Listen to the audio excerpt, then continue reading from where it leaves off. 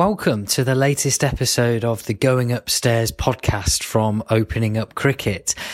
Today's edition is an important one, I believe. It is about the reality of the COVID bubbles that exist within international cricket.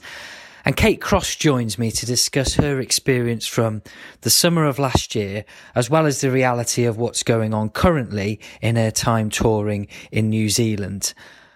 As we'll go on to explore, the topic of the bubbles is out there. It's something which we are aware of, but the reality has had limited attention and focus. So it's great to speak with Kate and get her honest, frank view on what happens in these very difficult and demanding circumstances.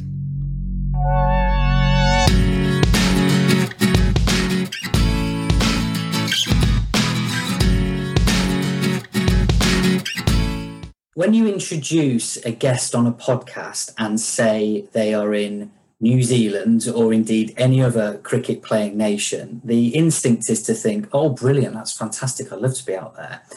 But in the current world we live in, it's not quite as straightforward as that. So I'm really glad to speak with Kate today about life in the COVID bubble as it exists in cricket, both domestically and internationally. So first of all, thanks for your time, Kate. No problem. Thanks for having me. We finally worked the time difference out. Got ourselves together. That's right. It is very challenging from my perspective to work out which way numbers go. But it's glad to know that you've got a similar challenge as me there. So that's good. Yeah. Now, we'd spoken briefly about this in the lead up, and I think we have an agreement from our two very different perspectives in terms of a fan and a player that the bubbles are mentioned, everyone's aware of them, but the reality of them doesn't get a great deal of coverage. So could you just take us through what exactly happens? What is a bubble in this sense? Okay, so obviously the idea of the COVID bubble is to stop or ensure that COVID can't enter your environment, I guess. So we saw it a lot in English summer, how certain venues were used that had been specifically designed so that no members of the public or no one without the ECB's awareness could get into that, kind of contaminate that bubble. So it's a lot of testing to make sure that we're COVID free before we get into that environment. And yeah, basically just the best way to ensure that you can play cricket safely.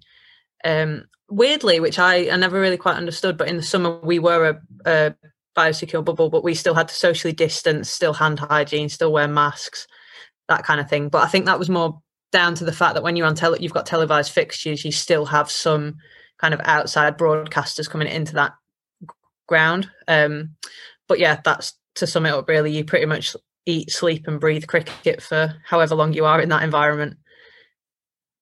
Okay. Yeah, and that's the version, the part of it that we've seen on television or clips on social media. Of course, the reality behind that is the other side of it. So currently in New Zealand, so far away from home, what's the specifics of that bubble? So we've been really lucky out here in that we've entered a COVID-free country. I use that in air quotes because I know there's been some cases whilst we've been over here, but we basically, to get over here, we had to do 2 weeks quarantine / isolation before we got on the plane. Had to have about 3 or 4 COVID tests, the antibody test, and the COVID test that we did were both the 15-minute, the quick turnaround one, plus your swabs. And once we got over here, we did 2 weeks quarantine in a hotel. So that, that's for four weeks already that you've pretty much been on your own. And then we were able to kind of live normal in inverted commas, but normal life kind of got resumed a little bit. We have had some community cases over in Auckland, and they're quite quick to shut the country down over here. So we've kind of reverted back into level 2 warnings, level 3 warnings, which again is masks, social distance. But thankfully, everything's kind of moved on quite quickly. Once there's been a case, it's kind of within a week has been sorted out. So they've the best way I can describe it over here is just that they're very they adapt very quickly and they go strict very quickly. So people kind of lock down and people seem to follow the rules, which seems to work. Yeah. So with this, then you don't get a chance to do anything normally, because from that moment when you land, you're entering in that period of the quarantine. To what extent can you prepare for this? Is it something that, with you know that it's coming, you're able to put some things in place, or is it a real shock to the system and hard to be able to deal with? I think for the purposes of this chat, I think my best thing to do would be describe the summer in England, because I feel like we've cheated a little bit coming out to New Zealand. We have had, we've been able to go to restaurants, we've been able to go out to the public spaces quite openly and quite freely. So I'm going to kind of talk about what it was like for us when we were in Derby in the summer. And we actually had a training bubble in Derbyshire. So it was kind of like our trial run where it was about 10 days where we played games amongst ourselves. This was in the build up to what would have been our series against South Africa and India at this stage. And we had we'd not really had any kind of prep for it because it hadn't really existed at this point. The men were in a biosecure bubble, and it was very early days, and I think there was kind of a lot of novelty around it, and we were getting to play cricket again, so it kind of was quite exciting. But we did have a chat with our psychologist and another member of staff, our PDW. She's our personal welfare woman, and they just kind of spoke about the what ifs. And for a lot of the girls, it was around boredom. It was how to not be bored, basically. So what games are you taking in? Are you taking cards in? Have you got anything university work that you might want to do? And it's a good opportunity to do it because you can't leave the ground. And to be honest, that first 10 days was absolutely fine, which then gave me a false sense of security going into the actual we had another training bubble after that where we were in Loughborough for 10 days, but then moved immediately back into the Derbyshire bubble if you were selected for the squad. So that became about a just under 4 week period. And because the initial training bubble had been fine and it was novel and everything I've just explained, I completely underestimated how difficult it would be. And I'm sure we're going to talk about that and go into all the reasons as to why that was. But I came out of the Derby bubble, bearing in mind we'd only been in it for 3 and a bit weeks, in one of the worst mental states that I've been in for 4 to 5 years. So it was definitely something that triggered me into that. So yeah, it was pretty difficult actually. And I think we've kind of briefly touched on this, but I feel like the media has talked about how difficult the bubbles are. A couple of the England lads have spoken about the importance of getting away from the bubbles where possible, but no one's really spoken about the nitty gritty, the why, what would trigger you in those situations. So I think this is a really good, important chat to have. You mentioned boredom, and that can be overlooked. People can think, oh, yeah, we all get bored, but that can be quite a persistent feeling, which can really drag you down, and then it affects motivation, and then we can get into a cycle of that. So boredom's, it sounds like one thing, and that's one that I think we can look in and think, if you're on a plane for so long, you get bored if you're in this situation. What else comes out of it? And perhaps if you could tell me a little bit about what kind of process did this kick off? A lot of things did happen in that time frame. So we found out through social media that our World Cup had been postponed. So the ICC tweeted that without telling our governing body. So that was big part of it for me personally, because I'd been really gearing up towards a 50 over World Cup, felt like my game was in a really good place to be able to really contend for a place in that starting 11. Whereas normally I'm, just happy to be on a tour, and what will be when I get there. I kind of felt like this was my World Cup. So personally, that was I'm not embarrassed to say that I cried about that. And I remember when the Olympics got postponed, I saw a lot of interviews that Olympic athletes had done about how tragic it was that their Olympics had been postponed for a year. And I thought in my head, well, what's a year? You know, if you've been training anyway, what's another year? And then it happened to me, and it almost felt like the wind had just been completely taken out of my sails. And I thought, well, what's my purpose now? If we've not got a 50 over World Cup coming up, what your goalposts have completely shifted. So that was quite a big part of it for me, because that motivation that you spoke about kind of felt like I'd lost a lot. Not that I'd lost my motivation, because obviously I still wanted to be there and train and work, but it just felt like a really large unknown had come into my life then, because we didn't know when we were next getting any cricket, which for me personally, mental health wise, is quite a big, I need little things to be able to plan, to then be able to control how I get to those events, if that makes sense. Talking about the boredom, I, again, just completely underestimated how, when we're on tour, you normally train in the morning or train in an afternoon, and you've got the morning or the afternoon off, and you do things. You go for a coffee. It's not set the world on fire stuff, but it's stimulating, and it's just part of your daily routines that you, again, just take for granted. I think we've all done that in this pandemic. We've realised that the small things are probably the bigger things, and hopefully that when we do get our normality back, I think people will really appreciate those small parts of your day that you don't realise are big parts of your day.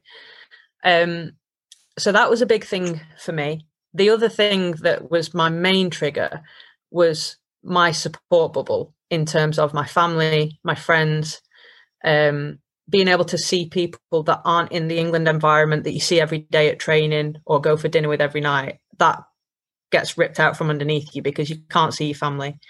So I think I went a phase of around, it would have probably been about 2-3 months of not seeing my parents and not seeing my brother and my sister. And I found that really difficult. And I know there's FaceTime and everything like that, but nothing's the same as physical contact for me and being able to give my mum and dad a hug. So, that was another big part of it for me.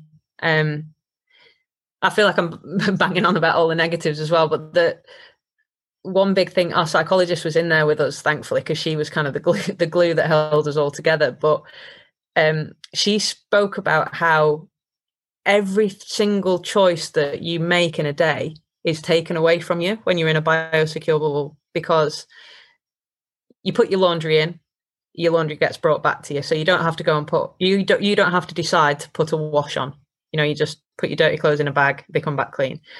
You go to the food tent, and that's pretty much the only choice that you make that day, is what food you're going to eat. And there's only 2 choices to choose. You either pick fish or meat, basically. And everything else is just done for you. You go, when you're training, when the games are, there's nothing for you to really be able to stimulate yourself to do.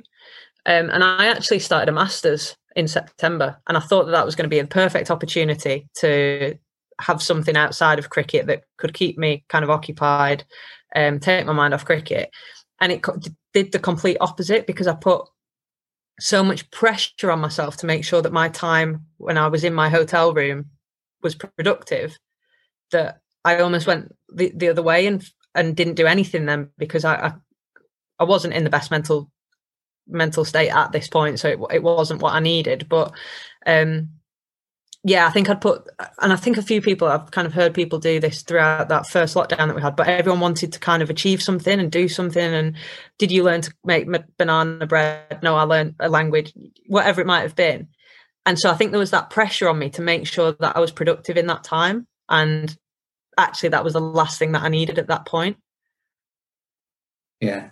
And just to say, I know what you mean about that striving to have something to mark the lockdown or the pandemic, to say, I did not waste my time because I'm actually now fluent in German. I've constructed a garden shed, despite not having a garden, etc., etc. And I read something that was put forward by a psychologist who was talking about the idea of toxic productivity, which sounds pretty heavy. But they were saying, really, we can get so carried away with saying, I have to be doing something to be of use or to be worthwhile. I need to have some kind of achievement. And I looked at that and thought, do I need to have Duolingo on my phone? when I'm feeling like I'm busy anyway, but now I'm battering myself saying, you're not doing your German vocabulary, when in reality, do I want to do it actually? Probably not. So yeah, I can empathise with that. I can get on board with that. It sounds like one of the big factors for yourself, and I'm sure lots of others in those environments, is having, like you've mentioned there, the choices taken away, the different levers or tools that you can access usually to maintain good well-being. Seems like they're restricted as well, because your decision making is to a degree done for you. Would that be fair? Yeah, I think so. And I think, I mean, again, it sounds like I'm being quite dramatic about the whole thing, but there was just so much monotony in there. And for us, we were in Derbyshire, so I know that the men were between the Ageas Bowl, which is a Hilton hotel, and Old Trafford, which is a Hilton hotel. We were in a travel lodge in Derbyshire, which, let's call a spade a spade, it's not the prettiest, nicest hotel that you might stay in. So for me, one of my almost like my sanctuary is either my room or my apartment back in Manchester, and I love being in that space because I recharge there. The space that we had in Derbyshire, it wasn't a relaxing space, and we had a games room where there was a snooker table, a ping pong table, some basketball hoops that you could shoot, but we weren't allowed to leave that venue at any point. So if you wanted to exercise, you had to either run around the cricket pitch, walk around the cricket pitch, or you could go and use the gym in the dressing room. We weren't it was gated. We weren't allowed out past that point. Again, I don't know the ins and outs of it, but I know that the men had the golf course on the back of the Ageas Bowl. So there's a few differences with how we were both bubbled. So that was something that we found really difficult as well, because even when you were trying to get away from cricket, you were on a cricket pitch or in a cricket gym where you've got pictures of all the Derbyshire players around you playing cricket shots. So that it was just the constant inability to be able to switch off from cricket. And I don't care how good you are at that, you just could not do it in there, because every single thing that was planned for you was cricket related. There was nothing that going for a coffee or whatever it might have been, going to see your parents, there was nothing that wasn't to do with cricket. I feel like I've just not even answered your question at all there, but it was kind of the monotony. Yeah. The monotony of it. Yeah. That was another part of that. I would say it was a destimulation, if anything, because you kind of just woke up, went to breakfast, went to training, came back, went to dinner, etc. So it just kind of became like all your days kind of rolled into one similar day. Yeah.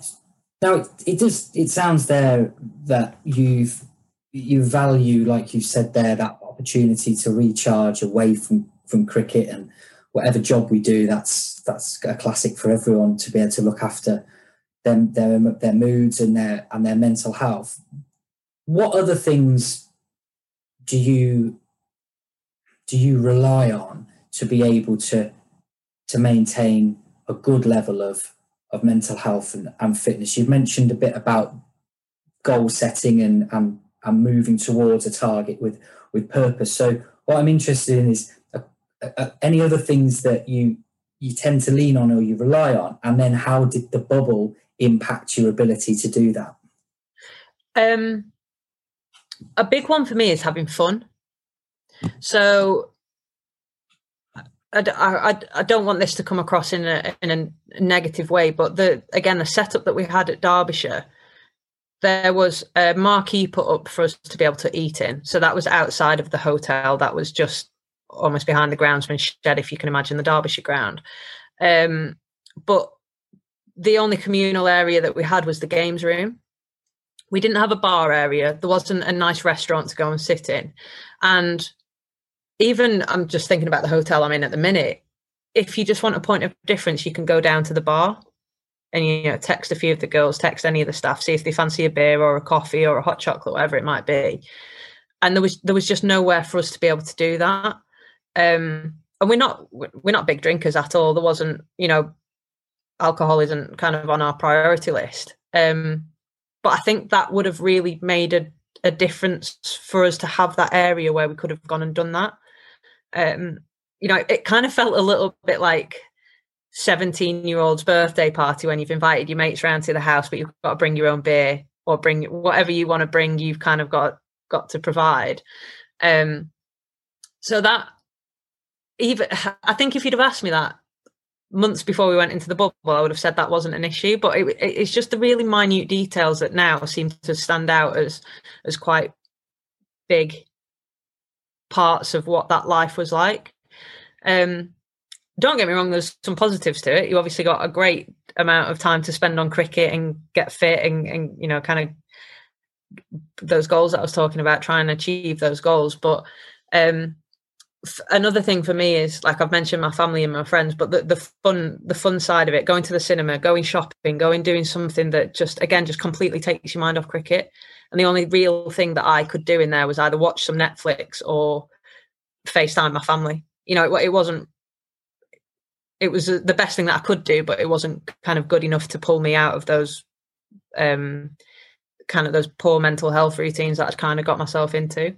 And my sleep was another thing in there that I really struggled with. Just, the curtains that the hotel had weren't blackout. So, I wasn't getting the sleep that I needed. So I wasn't recovering, wasn't recharging, which then became a big part of my trigger as well. Well, what's really interesting and really useful for anyone listening is to hear you describe and your awareness of what works for you, and then understanding what then has impacted a decline.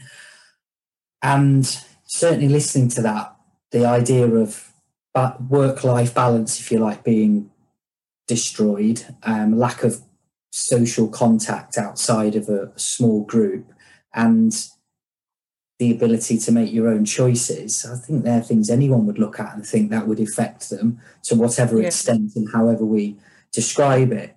What strategies have helped, or what circumstances changing has managed to help to where we are now in March and things, I would hope, being a degree better? Yeah, so after that, we then... again, we kind of had we had a bubble training block where it was about 8 weeks, but we could go home in that time. So it was when we were down in Loughborough, you were in your hotel room again, or you'd go to the indoor centre to train, but otherwise still COVID, kind of hands, face, space and all that. So for me, the release of being able to go back to my own apartment and have my own space was really massive for me. And I think it's, again, going back to kind of that appreciation before COVID, it's made me really appreciate what I have and what works for me, and probably made me a lot more aware of it as well. Within that, I could obviously go and see my parents as well. I could do socially distanced walks with them, but I locked down in the initial lockdown with my family, with my mum and dad. Came back from Australia and had that bad injury and stayed at their house, mostly because I couldn't drive, so couldn't get to my apartment. But they were my bubble. Obviously, I could give them a hug, give them a kiss. And then once cricket started again, when we started training, that was, I had to choose not to be in their bubble anymore. So again, that support bubble that's so important to me was kind of there, but within 2 meter distance. So that was a big part of it. I think the other thing was finding things to do that I could take my mind off cricket. Paint by numbers was an absolute godsend. I think the England women's cricket team has kept them afloat throughout these bubbles. So we had that, got really stuck into my masters, and because kind of I'd got back into the routine of learning again, that then, well, in the quarantine that we just did in New Zealand, where we were in Christchurch for 2 weeks, that was so helpful because it gave me a routine. Routine is actually another big thing for me as well. I think once I got out of the habit of staying in bed because there was nothing to do, I kind of got into better routines of even just feeling like I've achieved something by getting up and having breakfast before 9:30 was so simple, but was like I said, was an effective thing for me. So it's probably hard for me to say, because this bubble, we only really had a 4-week window where we were isolating ourselves, 2 weeks before the flight, 2 weeks after the flight. And there was the carrot on the end of it that we knew we'd get normality after that. So it kind of felt like the end was in sight. Whereas I think for me in Derbyshire, they never felt like the end was going to get there, because even when we got out of that bubble, we were going back into national lockdown. So I think I'm the biggest test now will be going back to the UK and transitioning back into COVID land, basically. Yeah. But even within the setting you have in New Zealand, the challenges of touring are still there. And that's something that's not understood, really. The image is that we think of the places that you get to go to and think, oh, it's fantastic. But you're doing your job there, and there's the related demands of performance and the standards that you've got to keep to. So even though it's in some senses a release from the COVID situation, there still is some of those requirements there, and you would have had that quarantine at the beginning, which I'm sure gets no easier to deal with. So my question really finally is, how sustainable is it? Because if you've found that, and I've been honest enough, as you are, to talk about how that's impacted you and how that had a negative effect, there's going to be others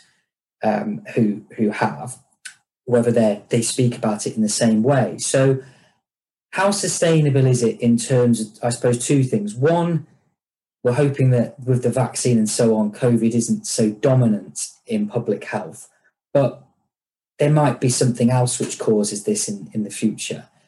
So can it keep going along this cycle? Can people keep being bumped from one situation to another where they have these restrictions?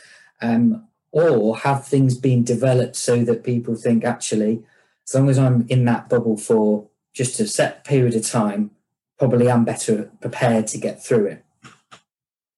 I think personally, I don't think it's sustainable, and I've not done much of it. Some of the lads who, are out in India at the minute, they've gone straight from Sri Lanka. They'd been in South Africa when obviously that was a bit more, not a traumatic time, but there was a lot more going on there with COVID being around more. And then, they've been in the bubble most of the summer as well. I think it's just not sustainable. I think they're now finding ways of combating that in terms of getting people in and out of those bubbles safely. I feel like at the very beginning it felt impossible to get people in and out of them. Obviously the testing that we were able to do with the ECB helps that a lot. But I mean, the main thing is that it doesn't seem to have impacted people's cricket, which, I mean, I say that on the back of obviously a heavy defeat for the boys in India. We've had a defeat as well over here, but it kind of feels like the cricket side of it looks after itself. It's everything around that. And I think people who don't have good strategies, or maybe don't have as good self-awareness around what their triggers in their mental health might look like, they're the people that I'd worry about the most, I think. I was triggered by a bubble. However, I was quickly able to get back into my routines of making sure I was doing my headspace every day, making sure my routines were robust. But I think that's only because I've experienced that before. And I think I would have been really worried if that was my first experience and came out of that bubble not knowing why I was feeling how I was feeling. So in a way, I kind of feel like I was lucky that I was able to fall back on the things that I knew worked for me. I kind of feel like I can't speak for the rest of the girls, but there's a worry about it being a bubble environment again this summer. We're all kind of really praying that by the time the 100 comes around, we might be out of bubble situations, but we're very aware that there's going to be COVID restrictions going into the start of the summer. But, you kind of forget about, again, I say they're small details, but they're probably not that small really. But for me, I play cricket because of the people around me. I play cricket for my family. I play cricket for my friends. And my dad retired 4 years ago, so he could travel the world and watch me play. And him and my mum had planned to come out to New Zealand for the World Cup, which should have been now, to do like a 7-week trip, money can't buy kind of experience. And that's just, again, been taken away. And I kind of feel for them as well that this has happened. And don't get me wrong, I know that everyone is in this situation. And we're very, very lucky that we're getting to play some cricket. That's not ever taken for granted in this environment. I can tell you that for free. But there's kind of bits on the outside of the actual cricket that mean a lot to people and mean a lot to the girls and the players that kind of probably get missed a little bit. I feel like Stuart Broad getting his, overtaking. They got a record in the summer, didn't he? Was it his 500 wicket or whatever it was? I'm sure he got his 5th. Yeah, and there's no one there to see it. And they're the moments that, as a sports person, you're never going to get back.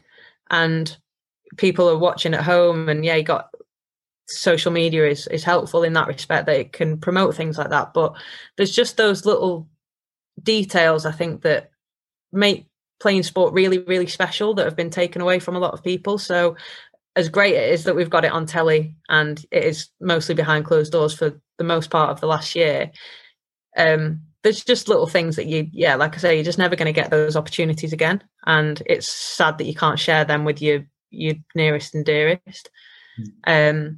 However, like I said, it's because it's changing so frequently and so quickly, and our medical team at the ECB have been absolutely fantastic. And I don't think it might not be a stat necessarily, I might be making this up, but I feel like cricket has really kind of paved the way with how these environments are made, and we've worked very closely with the government to make sure it's all safe. And I think we've to say that we got 30 members of the ECB, England women's and playing and staff members, over to New Zealand without a COVID case, I think is absolutely phenomenal. And it just goes to show the hard work that's going on behind the scenes with our medical staff and our science and medicine team. So, we're obviously very grateful for the fact that we can play cricket.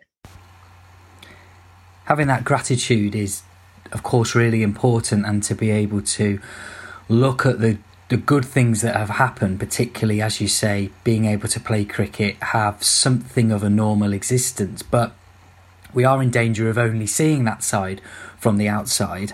Particularly this, because this is what I think the conversation around this often is. People look in and say, yeah, but we punctuate people's difficulties by saying they've got this going on. However, my sympathy or empathy is going to reduce because they've got this benefit. When I certainly listen to that, and I've tried my best to think, well, actually, if I was in that situation, I'm a distance away from that. If anyone was to pay me to play sport, then there would be something horribly wrong. But I would look at that and think, yeah, okay, I can imagine in a similar sort of situation, if I'd been planning for this and it had worked out this way, that would have an effect on me. And then all the other things that are in there. So it's really great that you're putting it across as saying we understand and things that we're grateful for, but maybe some people need to kind of fight your corner a little bit more and say, yeah, they do have things that are going well, but also, come on, they're a bunch of human beings at the end of the day. And I think this leads to maybe to a final little thing that I'd ask you to summarise, I guess, Kate, is what would be the things that they're bullet points for people to be aware of about this experience of the bubbles? Because we've said all the way through that there seems to be a lack of understanding. So what would be the things which you would say are the take-home messages to help people just understand that little bit more? I think the first thing would be that naturally, COVID aside, bubbles aside, a sporting career is full of highs and lows. Those highs are high and the lows are pretty low. I've experienced both of them within the space of a week, just being on this tour, and we're the bubble isn't as strict over here. But I think when you're in that bubble environment, that is kind of exasperated, and everything is either absolutely fantastic or really, really, really, really crap. So I think it's just kind of almost allowing that leeway for that roller coaster that sports people will go on, and it does seem to be a bit more extreme in a bubble. Second, and probably should be my number one point, is you are taken away from your family completely, your family and your friends, and that's for me and for most of the girls the biggest one. Yeah, I could be confident to say that is for a lot of people as well. A lot of the guys maybe as well who've got young children away, and just being able to see them grow up on FaceTime. And I think it's hard to say without again sounding quite dramatic, but I think just don't underestimate kind of the sacrifice that is made to be in those situations. Even though we will have ended up being away for about 6.5 weeks, but there was 2 weeks before that where I wasn't able to see my family. There's going to be 5 or potentially 10 days at the other side of this when we get off that plane that, again, we can't see our family or our friends. So I think, and that was for 6 games of cricket. So that's 10 weeks pretty much away from our families and friends just for 6 games. So it feels like the sacrifice that you do make is quite high, but worthwhile, without going back into I'm very grateful for everything and being able to play cricket. Yeah, I think you probably summed it up by just saying we're human beings, and we're in these situations as well, and emotion comes into it, and I think sometimes that can get overlooked when you're playing sport. I think people see sport first and humans second, and it should be the other way around. Yeah, couldn't agree more. There's no trade-off, is there? Because I don't know what it is. We could spend a whole afternoon talking about why so-called fans, respond to players in certain ways, the stick they can give, the horrible things that are said, as if there's a trade-off. Because you're doing well in something, you need to have, I'll mete out justice, and you cannot enjoy this wholly because, whatever it is, it's definitely, maybe this could be the time where people do consider things a little bit differently, and that knowledge that you've given us about the realities of it, I think is really useful. So thank you very much. Lovely to chat again, and I wish you good luck with what remains. And then this summer, fingers crossed, should be a fantastic one with the 100, with return to crowds in the ground, everything like that. Brilliant. Can't wait. So, fantastic. Cheers, Kate. Thanks very much, Mark. Thanks for having me.